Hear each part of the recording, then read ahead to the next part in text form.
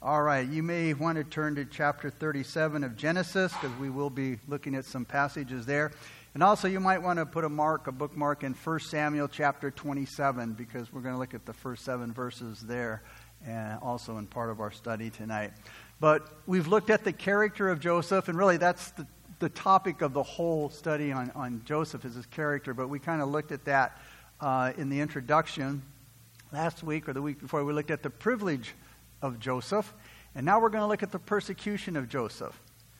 Paul said to Timothy in 2 Timothy 3:11 and 12, Paul said, persecutions, afflictions, which happened to me at Antioch, at Iconium, at Lystra, what persecutions I endured. And he said, out of them all. I like that. Out of them all. He didn't just say some of them. Out of them all the Lord delivered me. Yes, and all who desire to live godly in Christ Jesus will, not maybe, will suffer persecution. Now, Paul said two things. Used two words in that passage. Persecutions and afflictions. Now, afflictions are problems other than persecution. Afflictions may include sickness or other adverse circumstances which would hinder the work of the Lord. And we know that Satan sends plenty of these problems as well. The dedicated believer is a special target of persecution because purity, integrity, and holy character invites persecution. You are asking for it, in a sense. Faith invites persecution. But Jesus had something encouraging to say about being persecuted in Matthew 5:11 and 12. He said, blessed are you when they revile and persecute you and say all kinds of evil against you falsely for my sake. Rejoice and be exceedingly glad, for great is your reward in heaven, for so they persecuted the prophets who were before you. Joseph's godly life brought him some valuable and wonderful privileges. But it also brought him persecution and suffering. Now, we like the privileges, but we don't like so much the persecution that comes with it. But as long as we're in this world, we are going to find out that heavenly favor with God, the privileges that we receive, we seldom get with those privileges or without receiving with them animosity and hostility. Godliness brings about persecution. Why? Because it's an attack on Satan. It's an attack on his evil work, and that upsets him, and it upsets him immediately, and it causes him to react with force. When Joseph went to Shechem to check on his brothers at his father's request, remember, it was the perfect opportunity for his brothers to do him harm because he was far away from home. That would also make the situation perfect for doing whatever they wanted to do to Joseph without any interference from their father. You know, and it seems pretty common that the farther we get away from home, the worse our behavior gets. Maybe it's because the farther we are from home, the less restrictions there are. The harder it is for our folks there or whoever it may be to check up on us. But we need to always keep in mind that we're never far away from the all-seeing eye of God. The psalmist said in Psalm 139:7, where can I go from your spirit, or where can I flee from your presence? He's everywhere. He sees everything.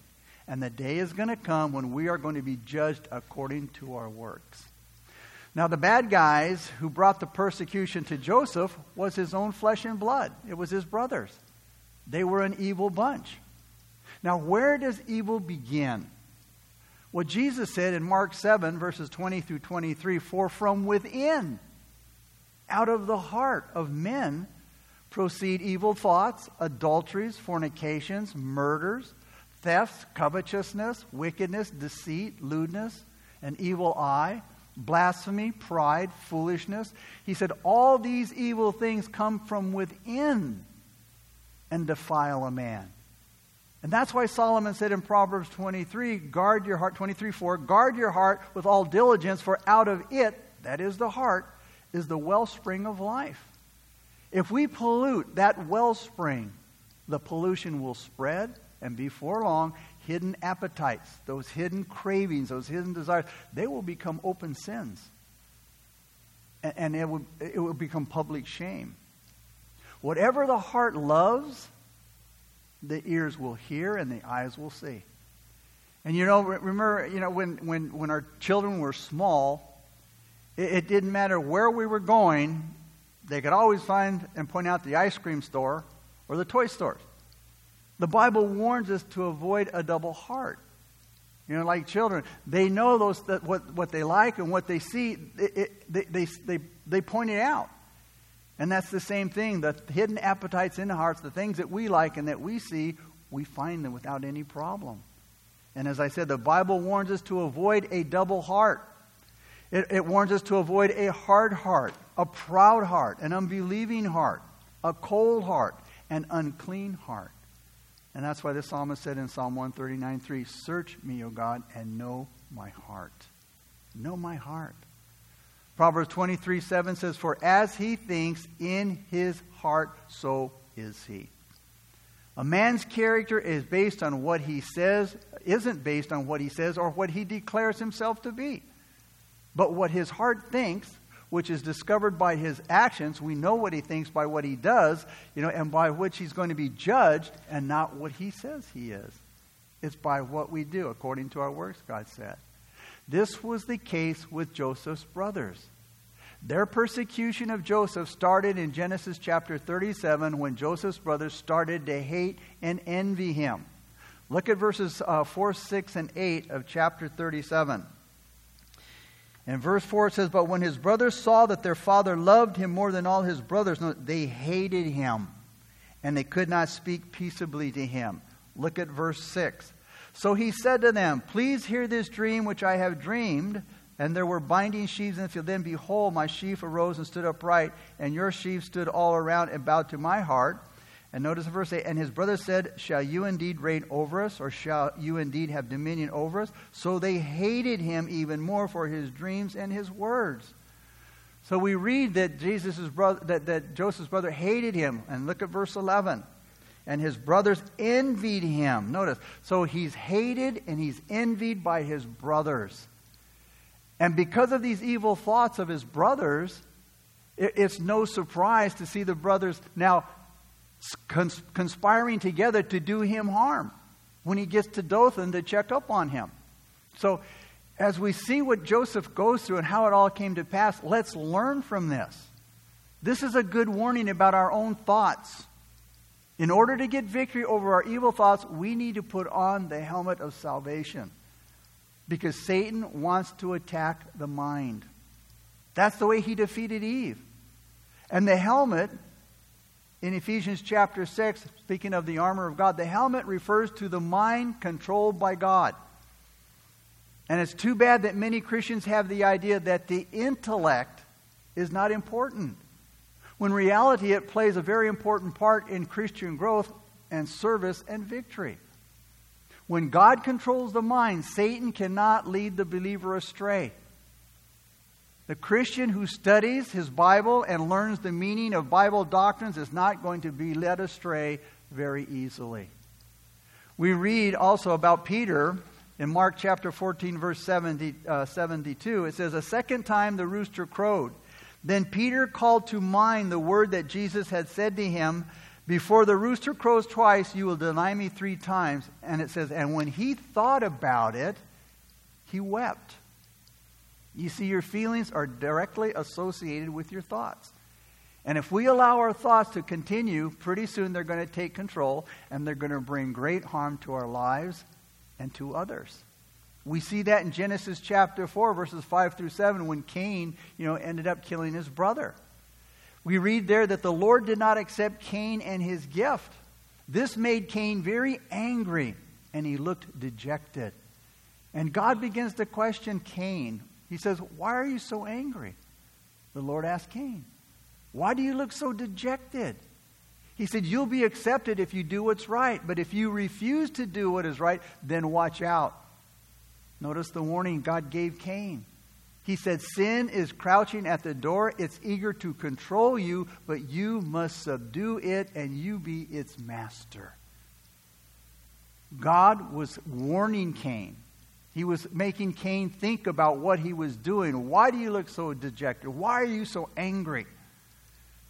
hoping that he would examine himself, search his heart, and say, you know what, I'm messed up, I'm wrong, I need to confess. But he didn't. He allowed the evil thoughts to continue and to go on, and he eventually killed his brother. We will never get the victory over evil in our life if we don't stop our evil thoughts. And that's what was going on with Joseph's brothers.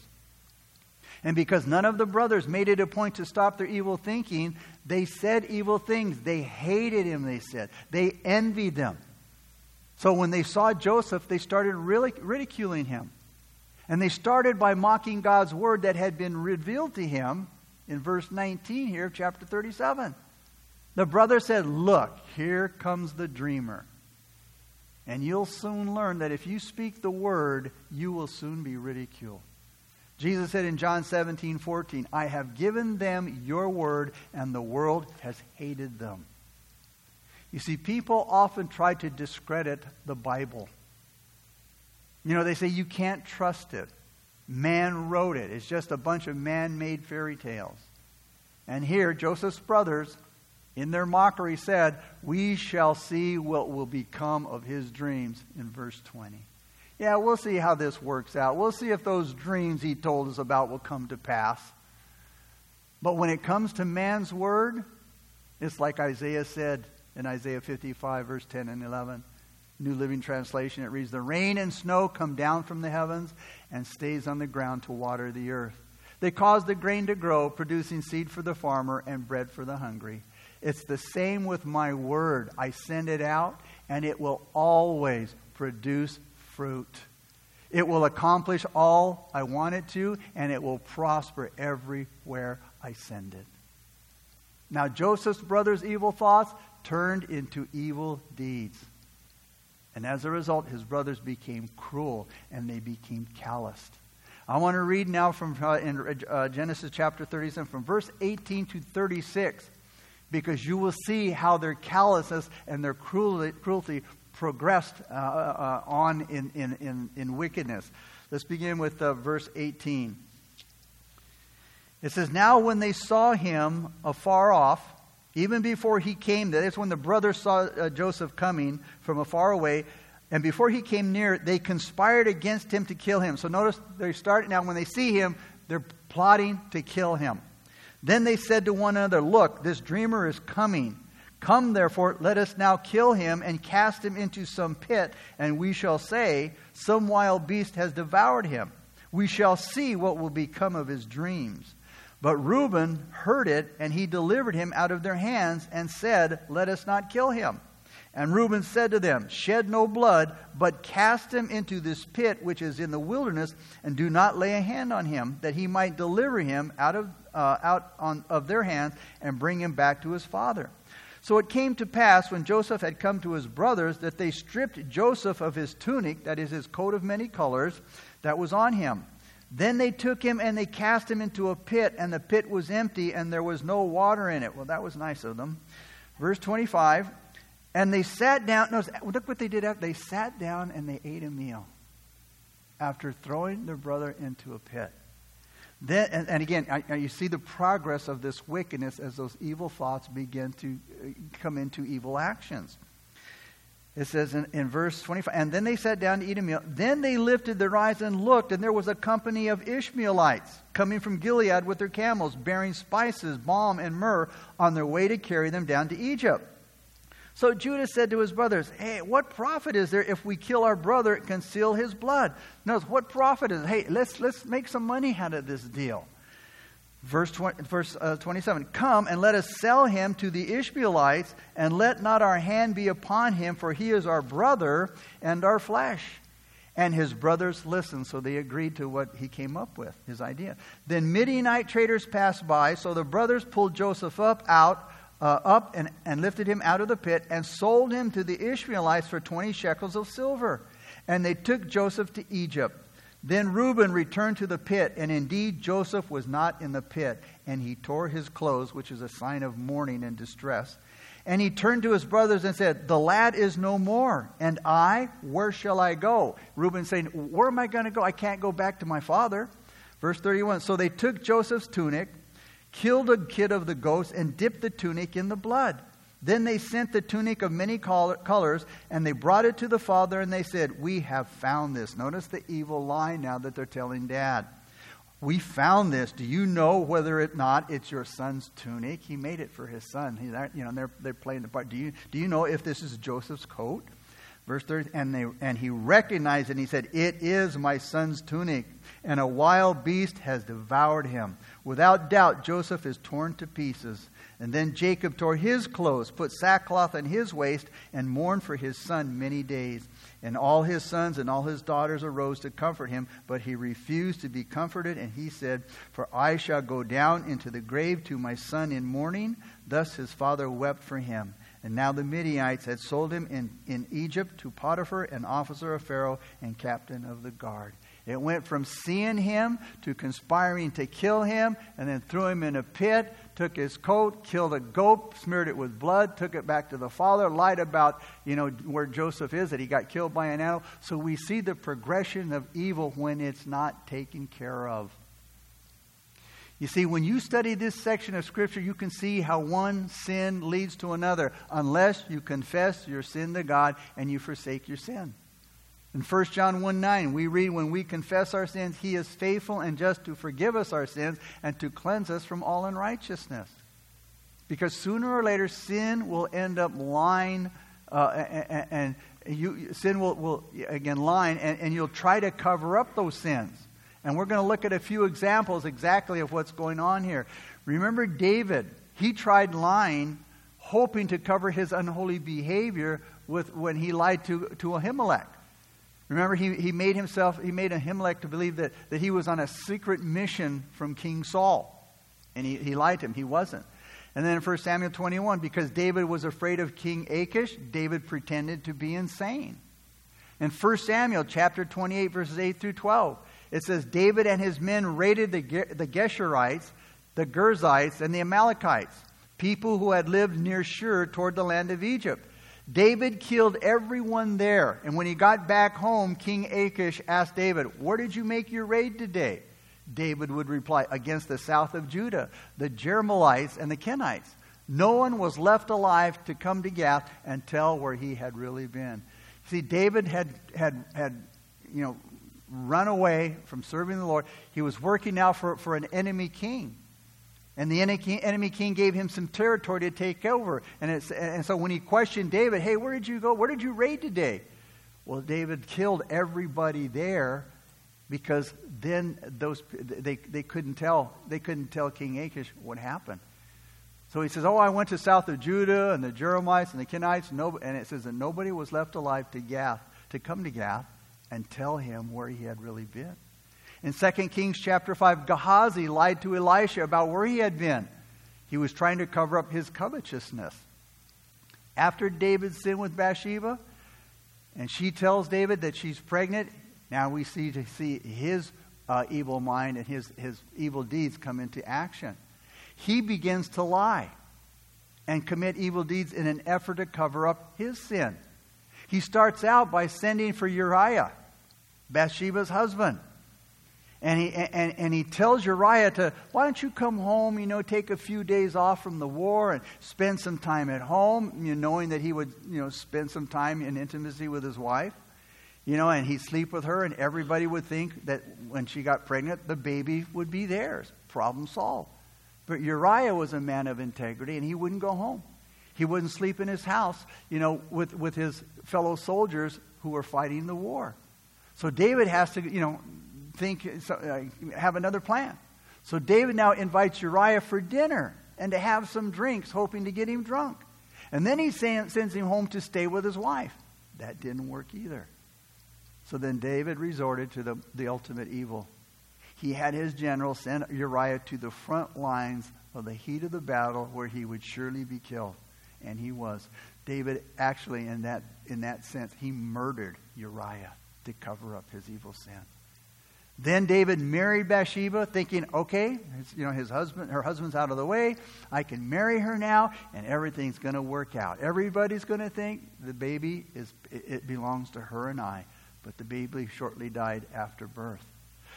So this deception that we see going on by Joseph's brother is a powerful lesson. And these examples that we saw, it's a powerful lesson on sowing and reaping, because some years later, Jacob had done some deceiving himself in Genesis 27.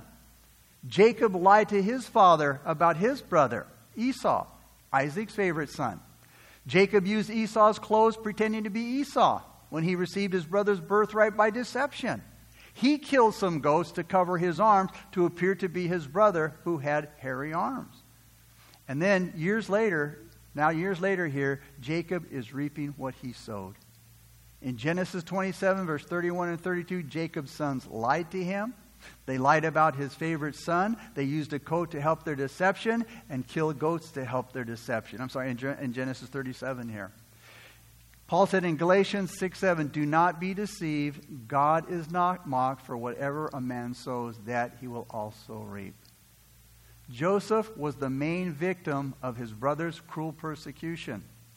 It all started with Joseph. But the persecution of Joseph, it also spilled over to others.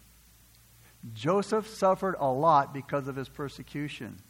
But you know what? So did his father and his brothers. Joseph's evil brothers took the coat of many colors off of Joseph. They threw him in a pit, and then they sold him to the Midianites. Joseph's father suffered when his sons did that. When his sons lied to him about what happened to Joseph. And when he showed him his coat that they covered with blood. And Jacob was overcome with grief. Verse 35 here says, notice, his family all tried to comfort him, but he refused to be comforted. And for 25 years, Jacob's sorrow was heavy on his heart because of the loss of his favorite son. And again, because they persecuted Joseph and they lied about Joseph, notice that persecution against Joseph is also affecting now his father many years later. It would be 22 years later before Jacob would ever see his son again when he went to Egypt. Even though everybody would certainly feel sorry for Jacob, and they'd feel bad for Jacob in his great sufferings, yet the hopelessness in his suffering, that is still a warning to us tonight about uncalled for, depressing news. You see, persecution isn't only difficult persecution. All right, it's not only difficult, it's also deceptive. Persecution isn't only persecution by itself, it's also deceptive. We have to be careful so that it doesn't deceive us into thinking there's no hope. Because you see, we can be persecuted and we can experience things in our life to the point where, we feel there's no hope. And that's what Jacob's father was. He said, my son is gone forever. I will never see him again. This deception of his sons caused him to have no hope. And that's what the Satan wants to use when he wants to deceive us. To tell us, you have no hope. And what happens is we give up all hope and we refuse to be comforted, as it says here about Jacob. All the family came together. They tried to comfort him and he said, there's no way he could be comforted. Turn with me now to 1 Samuel chapter 27, verse 1. Chapter 27, beginning with verse 1, 1 Samuel.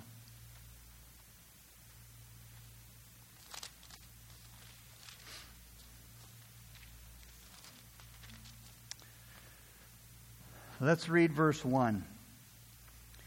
It says, and David said in his heart, now I shall perish someday by the hand of Saul. There is nothing better for me than that I should speedily escape to the land of the Philistines, and Saul will despair of me to seek me any more in any part of Israel. So I shall escape out of his hand. Let's look at that first verse. Notice, David was so concerned, so worried about what was happening to him because of Saul's persecution. Notice, it says, David said in his heart. He began to reason within himself. This is a humanistic viewpoint. David said in his heart, humanistic viewpoint. He says, now I shall perish someday by the hand of Saul. He says, notice, there is nothing better for me. So he begins to talk to himself in his heart, humanistic viewpoint. And he figures out, you know what? I'm going to perish someday by the hand of Saul. So he figures there's nothing better for me to do. This is pessimistic reasoning. He says there's nothing better for me to do than that I should speedily escape to the land of the Philistines, and Saul will despair of me. In other words, Saul will give up chasing me if I run off to the land of the Philistines. This is rationalistic logic. He says he won't seek me anymore in any part of Israel, so I shall escape out of his hand. Notice he's speaking in his own heart. He's talking with himself, and he's trying to figure out how I'm going to die one day. Saul's going to kill me if I don't do something. And he says the best thing for me to do is to run off to the land of the Philistines. Remember where the land of the Philistines is? They were the great enemy of God. So he's going to run off to enemy territory. And he says, in thinking in doing that, Saul's not going to chase me anymore. He's not going to bother me anymore. He's not going to seek me anymore. He says, so I will escape out of his hand. Look where his humanistic viewpoint and his pessimistic reasoning and his rationalistic logic took him. Look at verses 2 through 7. Then David arose, and he went over with 600 men who were with him to Achish, the son of Maoch, king of Gath. So he runs to a heathen enemy king in Gath. Remember, who was it that was in Gath that David fought? Goliath. He ran off to enemy territory. God didn't tell him to go. But you see, because he was feeling so pressured by his situation that he took off running out of the will of God, thinking it was going to solve all of his problems, when it really made them worse.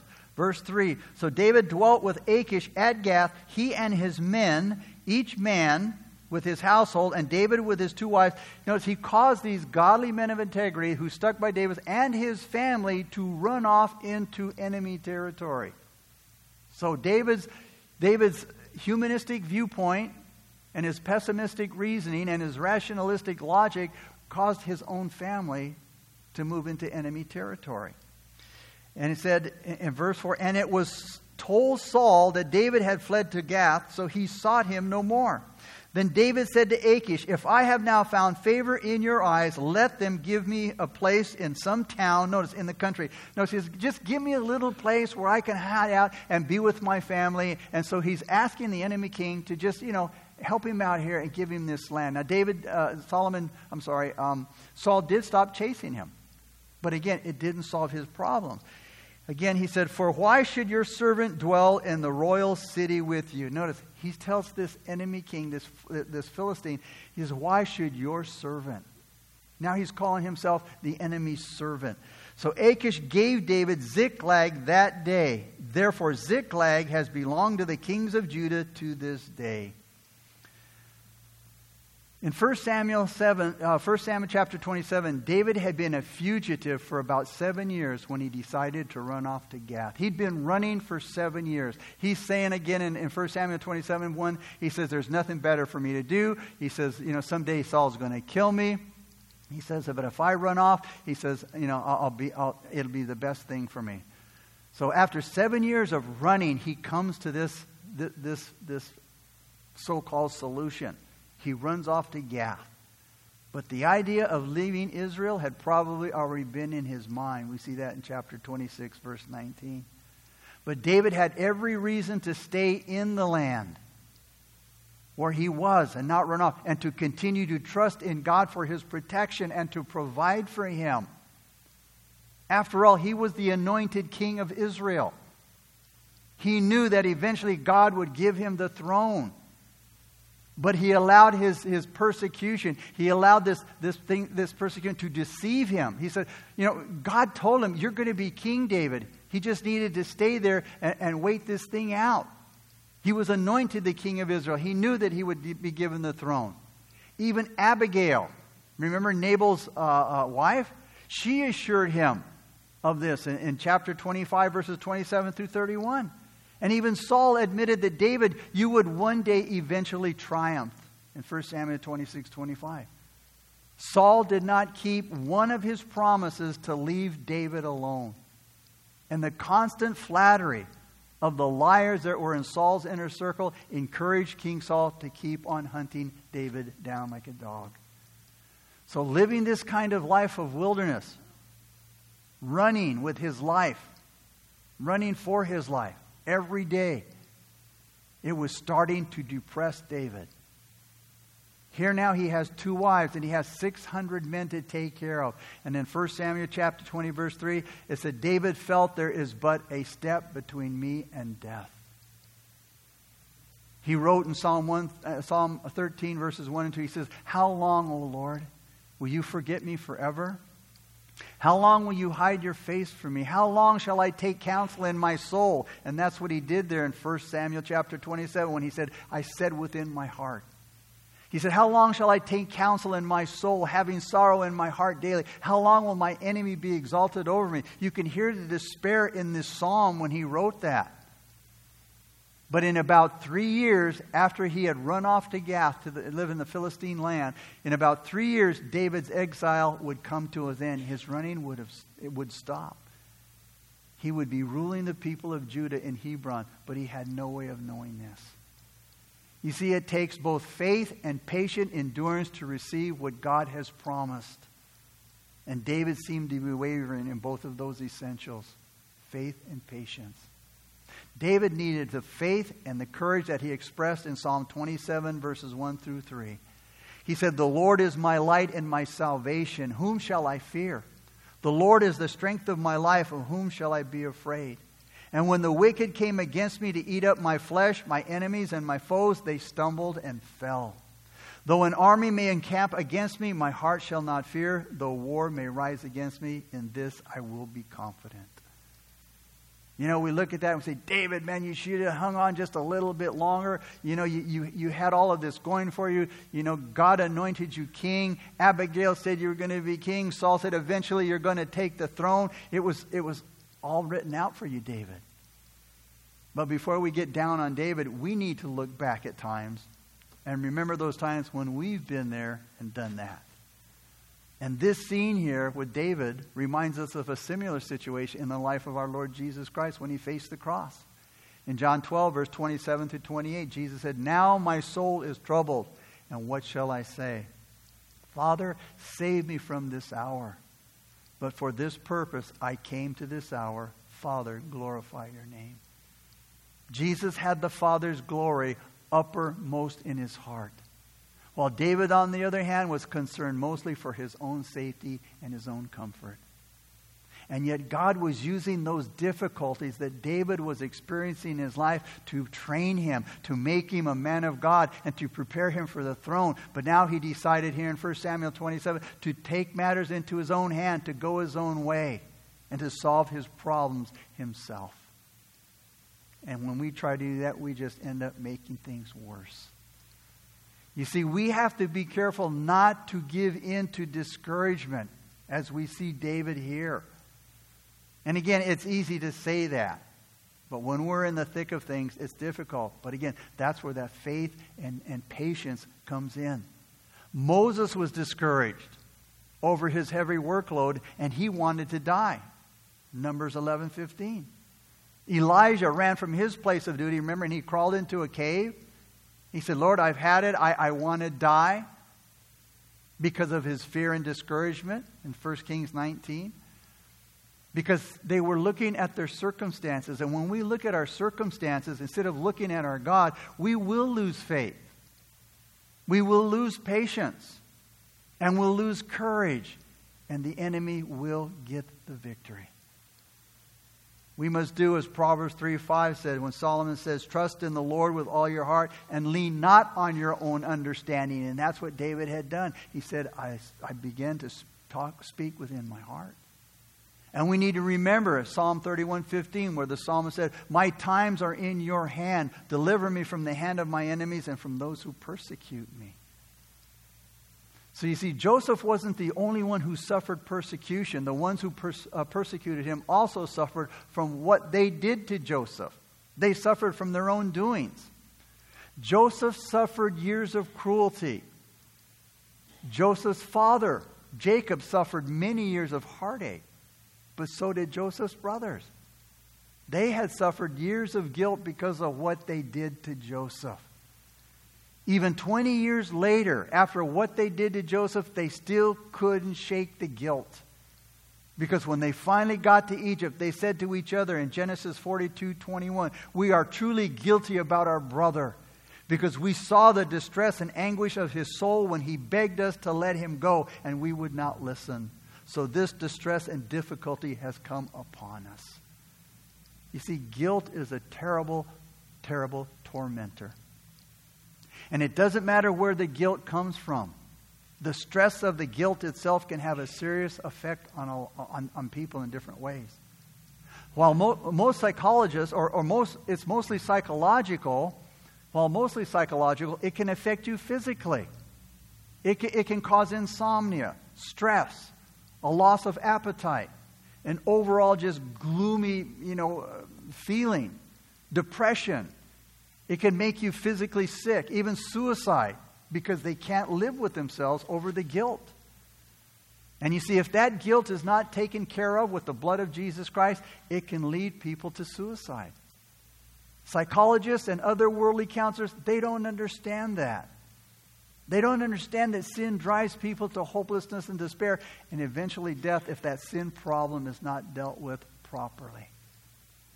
Guilt over sin is a terrible and heavy burden to carry. The human mind cannot deal with it for very long. And the only remedy is to come to Jesus Christ for the forgiveness of sins. Remember Judas Iscariot? He didn't do that.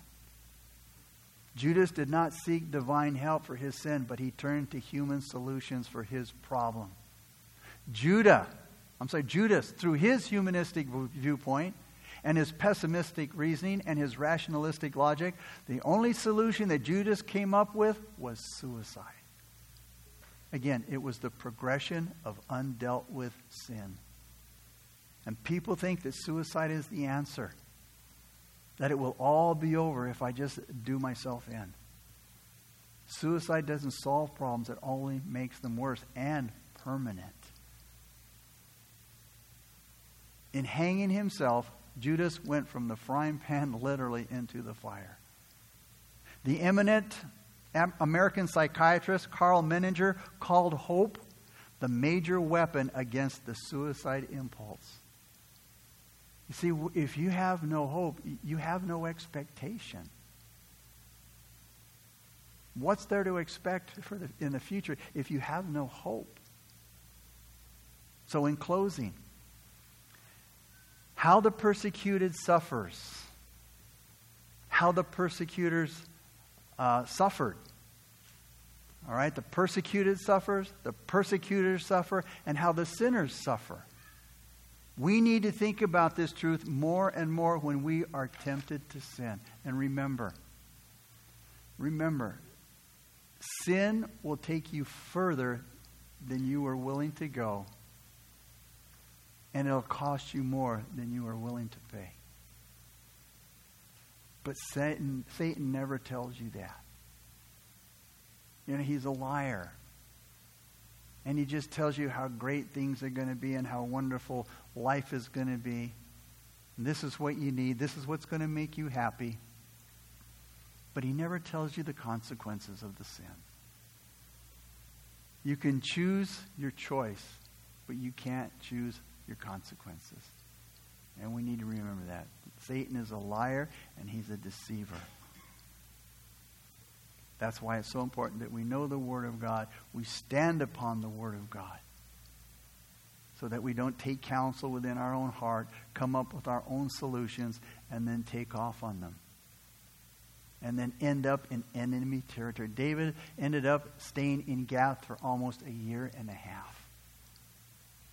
God didn't tell him to go. This was his own idea as a result of his own thinking, his own working out his problems himself. And it just created a bigger mess for him. So we need to be patient and we need to be faithful or stand in faith to the promises that God gives us. The psalmist said that God delivered him out of all of his tribulation. Father, we thank you for your word, God. We thank you for Joseph's example, Lord, as we'll see as we go further on. But we see the progression of sin, Father. We see how far down it takes us, Lord. Father, help us to stand patient, to stand upon the faith of your word, Lord. Father, help us to look to you for all of our difficulties, God. Father, whether we're persecuted, whether we experience afflictions, which are things other than persecution, Lord, and the things that Satan wants to throw at us as well, Lord. Again, Lord, help us to just stand steady and to not waver, as Hebrews says about Abraham, who wavered not at the promises. And because of faith and patience, he received the promises of God. It may not come as quickly as we'd like, but it will come. So, Father, we thank you for your word. We thank you for your promises, of which none have ever failed, nor will they. So, Lord, we thank you once again. In Jesus' name we pray. Amen.